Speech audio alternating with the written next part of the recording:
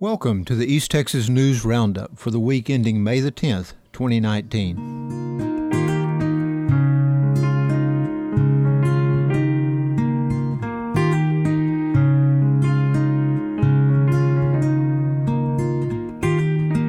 East Texas News Roundup is a weekly review of the news in 5 Southeast Texas counties covered by Polk County Publishing Company newspapers, including Tyler, Polk, Trinity, San Jacinto, and Houston counties by the editors of those 5 newspapers. Polk County Publishing Company manager Kelly Barnes kicks off this week's podcast. Hello, my name is Kelly Barnes, and I'm coming to you with this podcast from the Polk County Enterprise office in Livingston, Texas. And I have with me 2 newspapers. I have Sunday's paper, which came out on May the 5th, and then I also have the paper dated as of this podcast timing tomorrow, May the 9th. So we have some current news here and interesting things for you to read.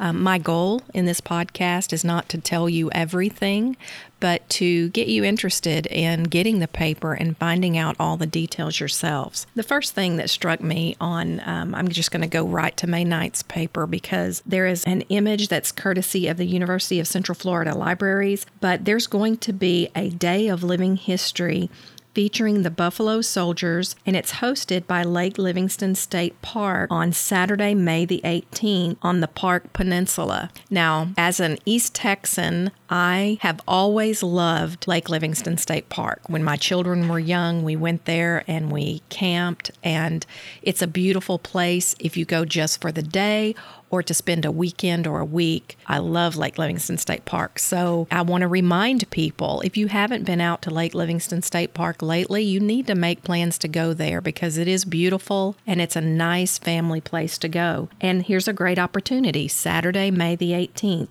If you'd like to go there, they're going to be having this Living History Day. So thank you for that information, Polk County Enterprise. Last time we met, I did tell you about how good the Livingston Choir was doing. I think it was a special group. And today on page 1, we have another group. This is the entire high school choir. They're going to go to the Showcase of Musical Choral Festival in San Antonio, and they've already won Outstanding Performing Group during 5 of the last 7 festivals. So they've got, according to the Enterprise, a generation of excellence going, and that is exciting. And these students are pictured on page 1 of Thursday's Enterprise. It looks like the voters did approve in Onalaska to allow the sale of liquor by the drink within the city limits. There was a 100-vote margin. Okay, you've heard me talk about Lacey K. Booth, and she's in the semifinals, moving into the semifinals this Sunday. 5 people are going for 3 spots. And there is a great possibility that Lacey K. Booth could get one of those 3 spots, and then she will come to Livingston for the royal treatment. And what's going to happen is camera crews from all over East Texas and the United States are going to converge on Livingston, and we're going to be showcased along with Lacey K. Booth. So I encourage you all, even if you're not a music buff or an American Idol fan, get with someone who can help you vote and get out the vote. Every person can vote 30 times on 3 different platforms. And I personally am going to do that. I want Lacey K. Booth to be able to come to Livingston for her hometown visit. So in the paper, it spells out exactly how to do that. If you need some help, come by the Polk County Enterprise and we will help you do that. There's another group. I'm going to just have to give a shout out to Homegrown. They made this beautiful sign that's out at an old golf course range next to Lowe's. And Amy Hendricks is encouraging people to come out there and get their picture made with the We Love Lacey sign and then post it all over your social media and hang it up at your places of business. We've done that. We went out yesterday and got that done. So we encourage you all to do that. And thank you so much to Amy and her crew for making that happen for Lacey and for Livingston and Polk County. We do appreciate it.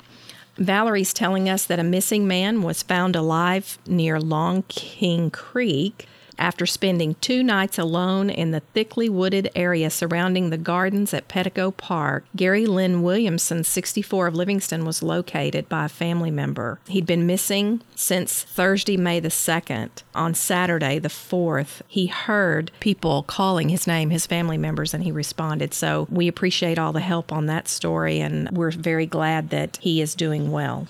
Let's see what else we have in the paper this week. I know there's a lot going on. As a matter of fact, sports has really big things. Let's get over there to see what Brian's telling us on the sports pages. The Lady Lions travel back to Crosby, Texas for a third round. They had a 9-0 win over Brazoria on that past Friday night, and they're going to be moving ahead for a good season. And so we're looking forward to watching the Lady Lions. Looks like academic all districts for the Lady Lions. We have Amy and Eliza, Veronica, Elizabeth, Tatum, Alexis, Charlie, and Kaylin. So that is your academic all-stars from Livingston. That's awesome. And then we had some girls soccer awards also. And some of those awarded were Veronica and Eliza and Charlie. It's those same girls. They're soccer girls. That's awesome. Okay, let's see. And we have an all-state team. Livingston's Carlos Fernandez and Ivan Davalos were named to the TASCO all-state team. And they're also soccer, so that's cool.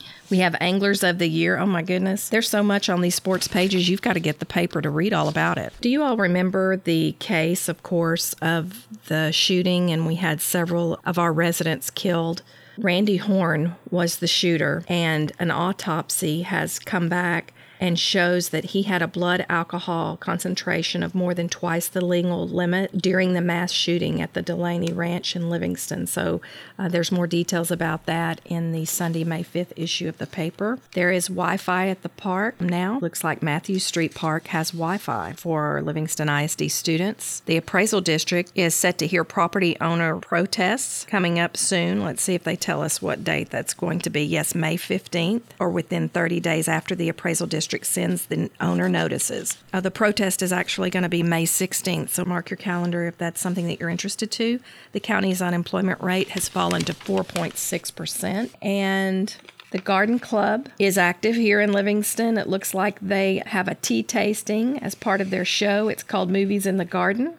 It was the theme of their garden show, and a number of the stars were winners of the horticulture and design division. So it's exciting. It was held in Miss Effie's cottage in Livingston, and there were tables filled with horticulture entries as well as floral designs set in a movie theme. You know, Barbara White, she used to be the editor of the Polk County Enterprise, and every single week she has an article in the paper that looks back 25 years.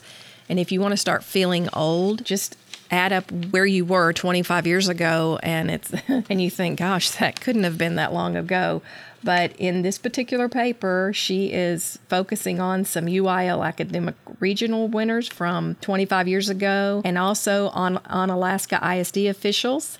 It says may have been having some trouble getting voters to approve a bond issue 25 years ago, but there was still plenty of pride in the district. In May of 1994, Onalaska Sports Association President Jean Ann Bird, First National employees Julie Miller and Carla Dunning, and student T.J. Dunning posed with a newly installed sign that had been donated by the bank. That sign was put out there 25 years ago. Okay, we have a local student who has advanced to state in Bible drill. Congratulations, Melanie Howard.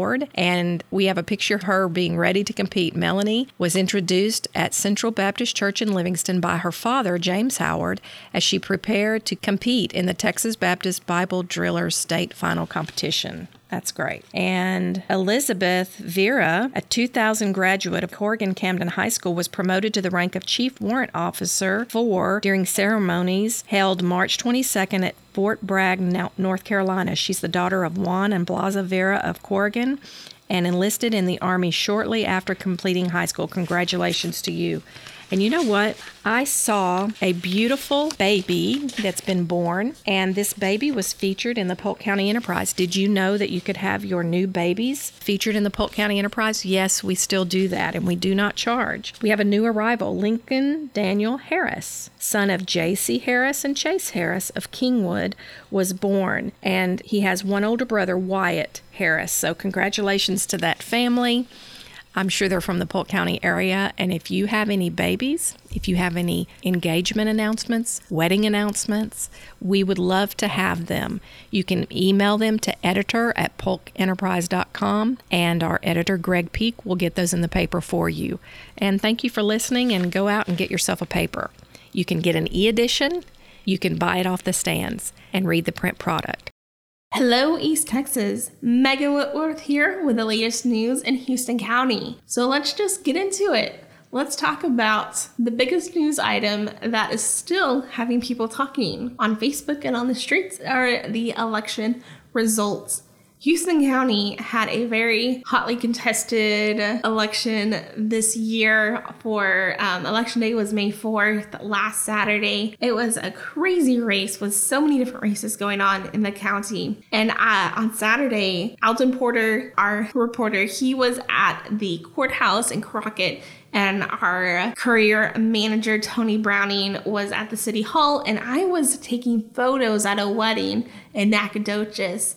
And talk about, we had a plan, but I was going crazy, taking so many different pictures, and Alton and Tony were texting me, hey, this person voted this person got this, and it was just a crazy night, and we were so excited to see what was going to happen in Houston County for the different races. So we're just so excited for it to come to a conclusion on this year's election, but we are so excited to keep moving forward and see what these new people are going to do with their new capacities. Let's first talk about the Crockett news that we have a new mayor-elect. For that position, the challenger, Dr. Ianthea Fisher, came out on top with 780 votes, and one-term mayor, Joni Klotz, had 609 votes, and Joni has been in the mayor position since 2017. And Fisher is making history. She is the first African-American elected mayor outright by voters in a city-wide election. So that's definitely very cool.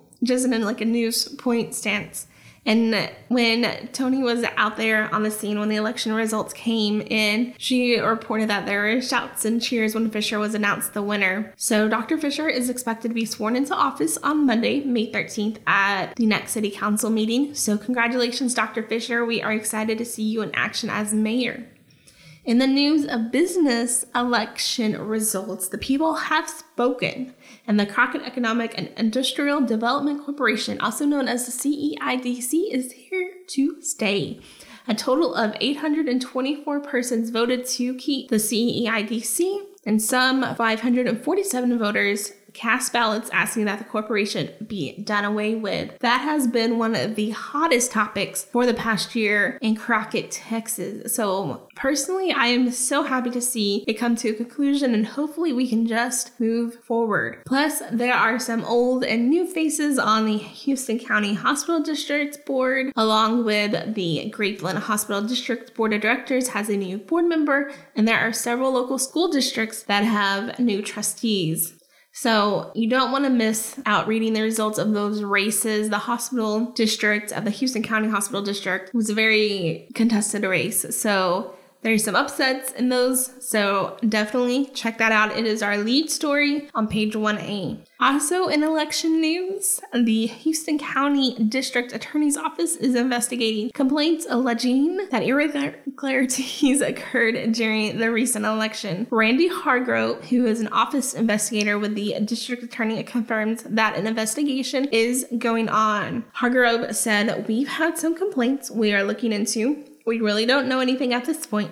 We're just looking into it, and we don't know if it's going to be a misdemeanor or felony. It just depends on what we possibly may find." He also added that other than that, we can't comment much on it because it's just allegations right now. So there's lots of rumors going around, Facebook, people talking, but keep your nose into the newspaper because we will update you with the facts of what is going on with the case as things come forth. And also in crime news, a credit card skimmer was found. Local law enforcement recovered this skimmer at a gas station in Crockett. The Crockett Police Department deputies recovered the item at the Biggs Exxon station, which is located at 2316 North 4th Street in Crockett on May 1st, according to a release. Law enforcement deputies encourage citizens to check their bank and credit card accounts if they have purchased fuel from the station anytime over the last month. My dad has had his credit card information stolen. It's happened to my husband, and it's an awful situation. It's very personal that someone's taking your information and spending your money that was earned on other things that you did not. And so definitely check often your bank account, because it is such a hassle when your information is stolen, and you definitely want to keep an eye on that. So make sure you do that. So you don't want to miss out on the latest news in Houston County. With the Courier, we are constantly updating our Facebook with the latest graduation information, latest crime, or what is going on in this area and in the state. And you can follow us at HC Courier on Facebook. And then our website is hccourier.com. There's just a lot going on. Graduation is gearing up. The 26th annual 2019 Houston County Youth Talent Showcase will be later this month, and the cast was recently announced, and you can check those results out also on page 1A.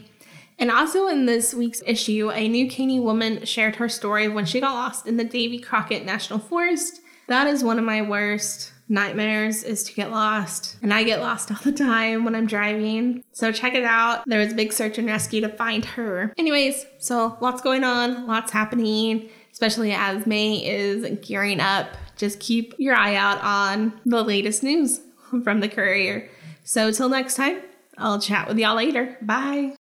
Howdy, everybody. Chris Edwards here, representing the Tyler County Booster, bringing you some news from the eastern contingent of the Polk County Publishing area of coverage. So hope everybody's having a pleasant week and staying dry and staying busy and having some fun when you can. So here's a few things that have been happening, are happening, have happened in Tyler County this week. The first thing in this week's edition of the Booster, the big story, is that a lone finalist was named as superintendent for Woodville ISD. They had a special meeting on Monday night to announce this, and that lone finalist for the position is, drumroll please, Lisa Meisenborg. Now, Lisa currently is the superintendent over in Schulenburg, out in the Hill Country, and she's been in education for quite a while. She served that district since 2013 as the super, and before that, she was an administrator. She was an elementary principal for that same district, and then before that, she worked at the Weimar Elementary School, and then had worked as a teacher prior to getting into administration.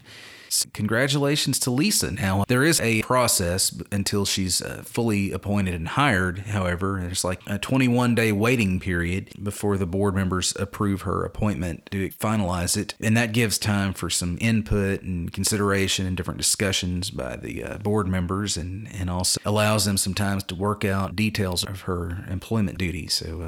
So yeah. And on Monday night, Glenn Connor, who's currently superintendent, he announced that he would be retiring in June. Well, he announced in February that he'd be retiring at the end of June.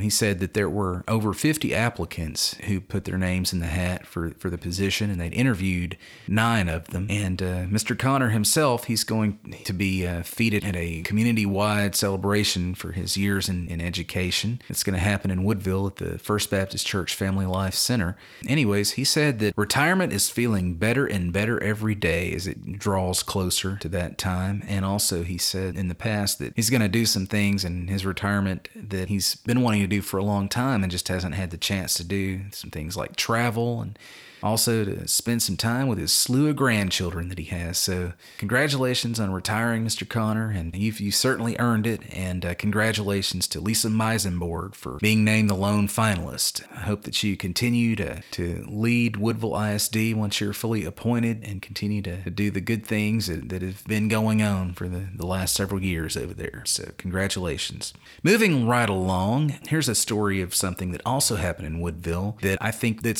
should be of interest to all of the people in our region of news coverage, because all counties that we service had some damage from big bad Hurricane Harvey in 2017.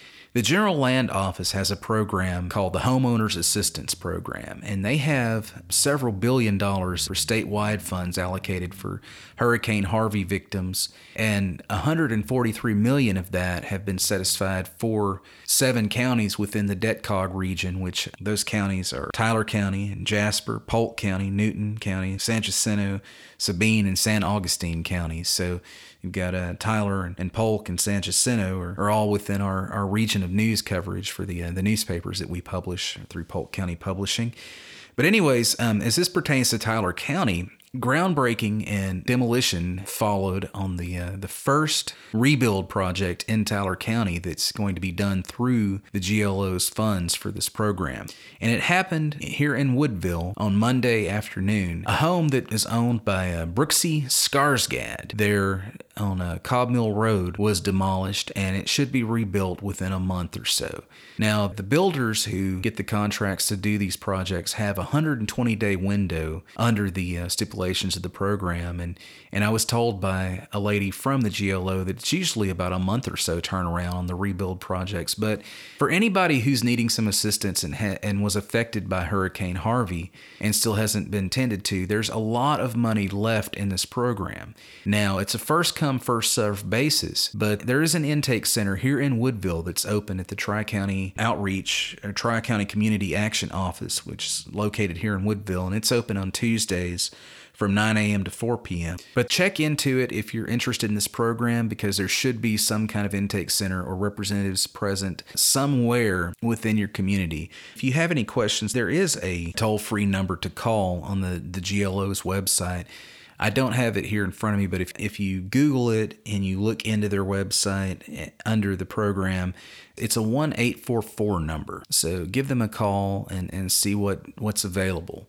And I was told by the lady, her name is Brittany Eck from the GLO, that most people who do come and see about this and fill out the paperwork are tended to. And it's not just for complete rebuilding projects, but also for remodeling, restoration, repairs, any way that homes were affected by Hurricane Harvey and still haven't been tended to, they can help out with. It's a great program, and again, Brittany Eck said that a lot of people who have heard about this program or read about it just say or think that it's too good to be true, but it actually is a thing. And yeah, so anyways, also this week, if you happen to grab a copy of the Tyler County Booster, there's a story about a young lady from Warren who is participating. She's the current reigning Miss Junior Tyler County, and she's also going on to statewide pageant competition in June for the title of Outstanding Miss Teen Texas of 2019.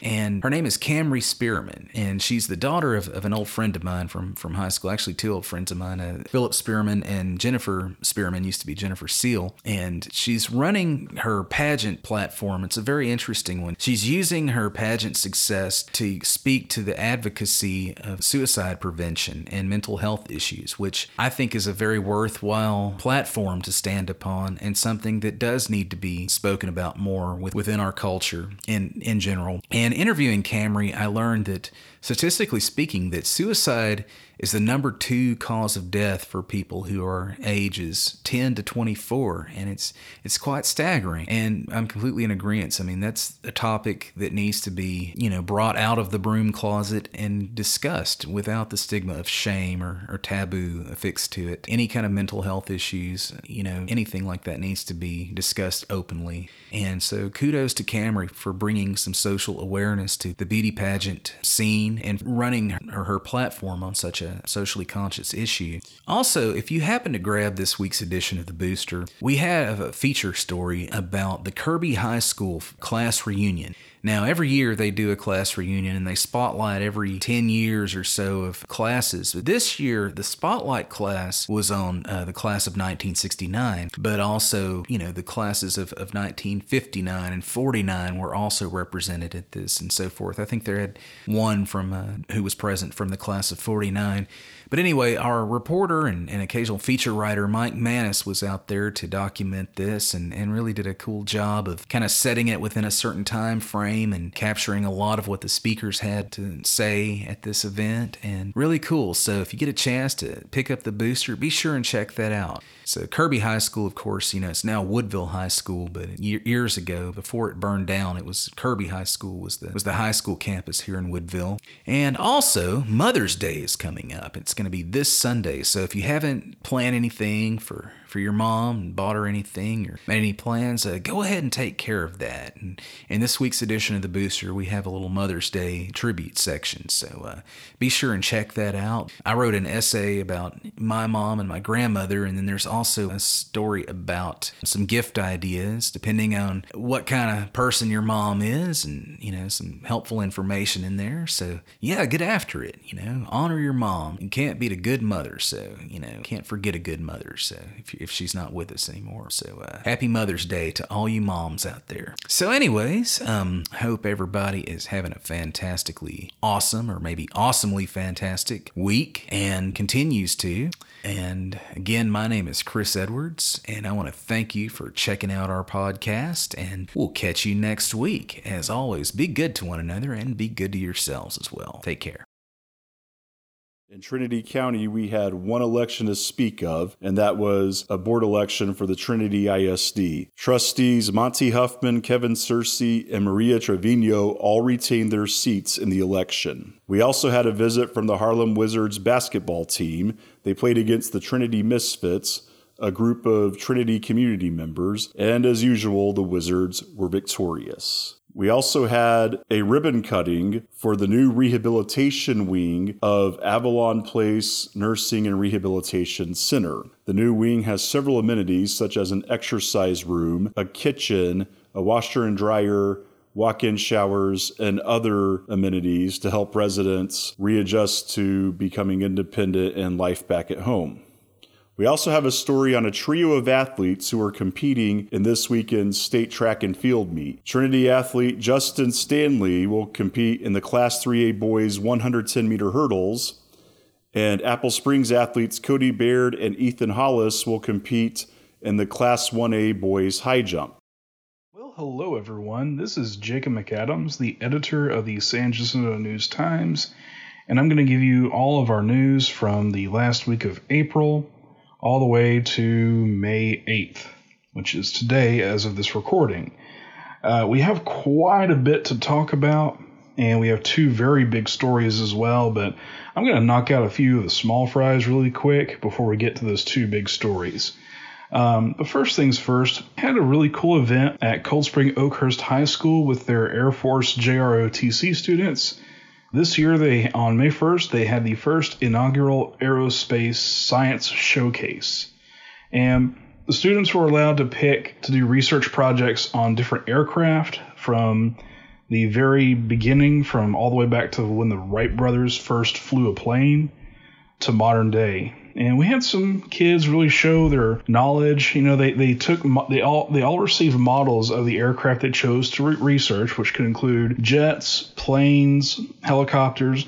As long as it was an aircraft, it was a legit item that they could research. And they took the models and they did some research to put them on a trifold, which was on display. All the kids had their trifolds and their models on display at the high school campus's cafeteria.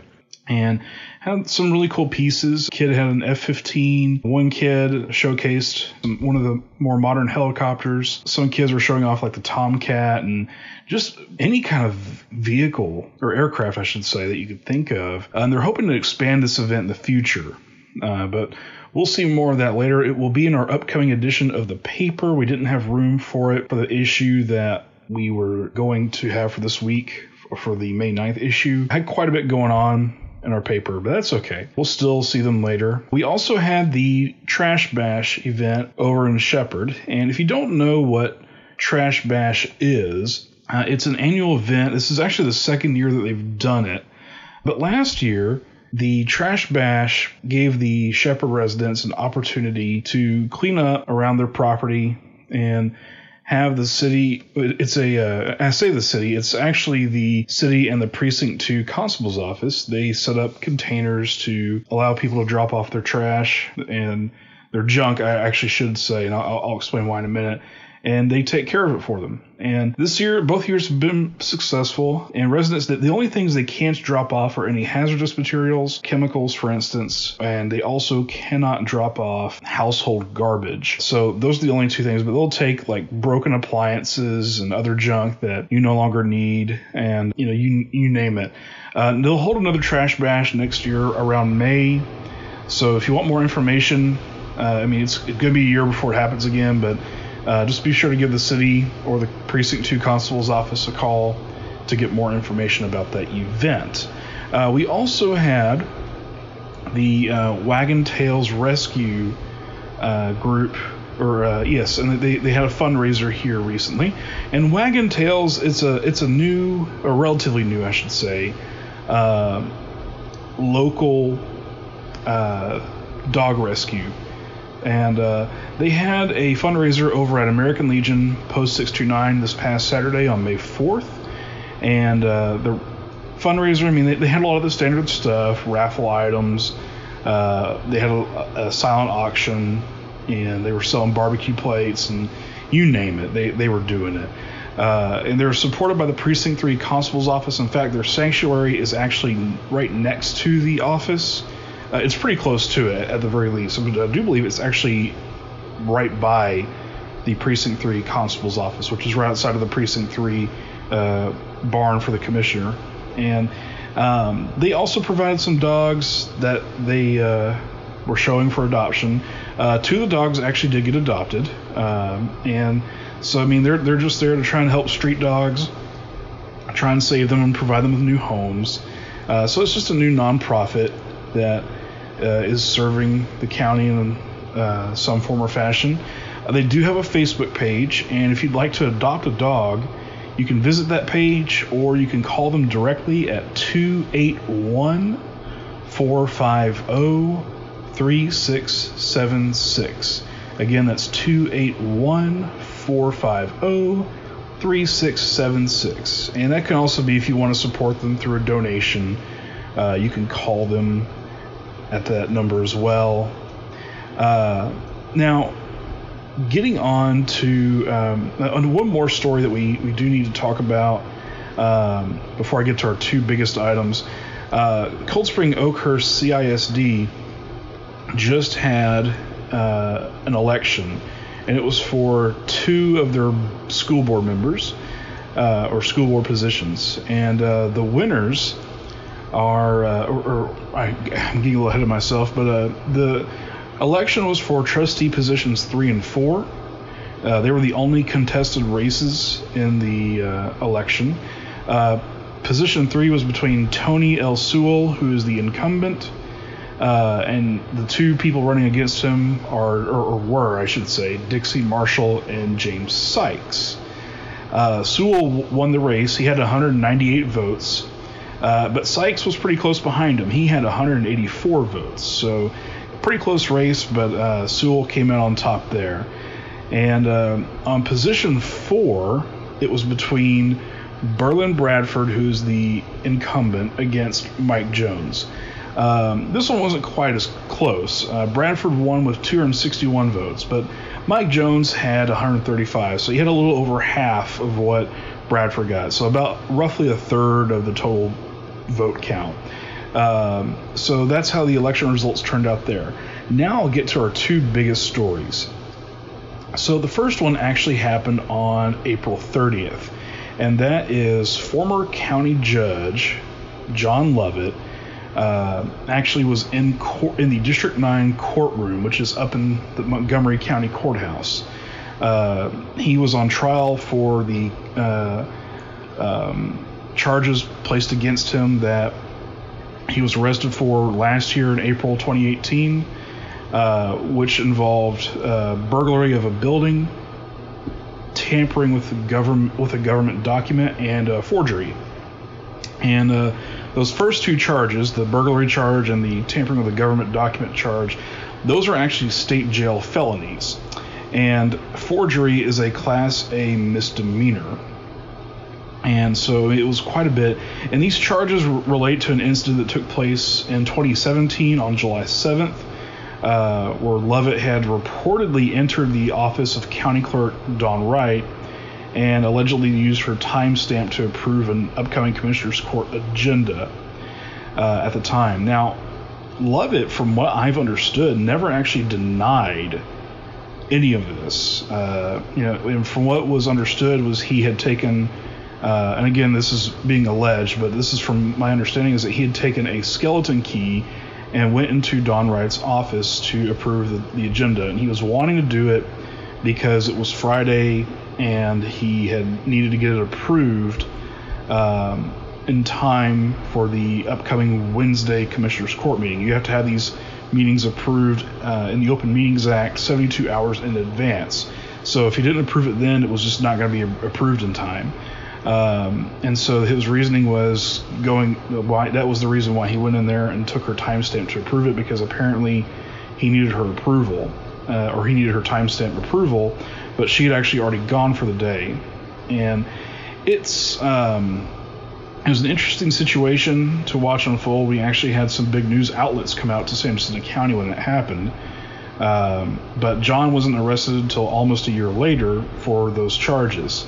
It was investigated by the Texas Attorney General's office.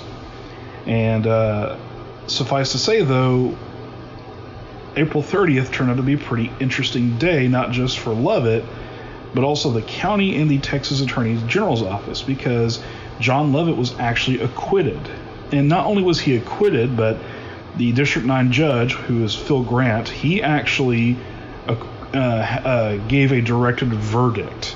Now, what a directed verdict means is he essentially orders the jury, and I'm explaining this in layman's terms, of course, but basically the jury is told that they can't make any other decision because of certain reasons. Now, in this case, the idea is the judge pretty much told them that the only choice they had was to find John not guilty.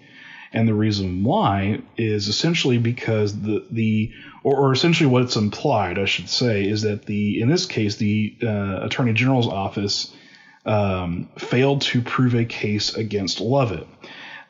We posted this on our Facebook page on the same day. There was definitely some backlash to it and whatnot.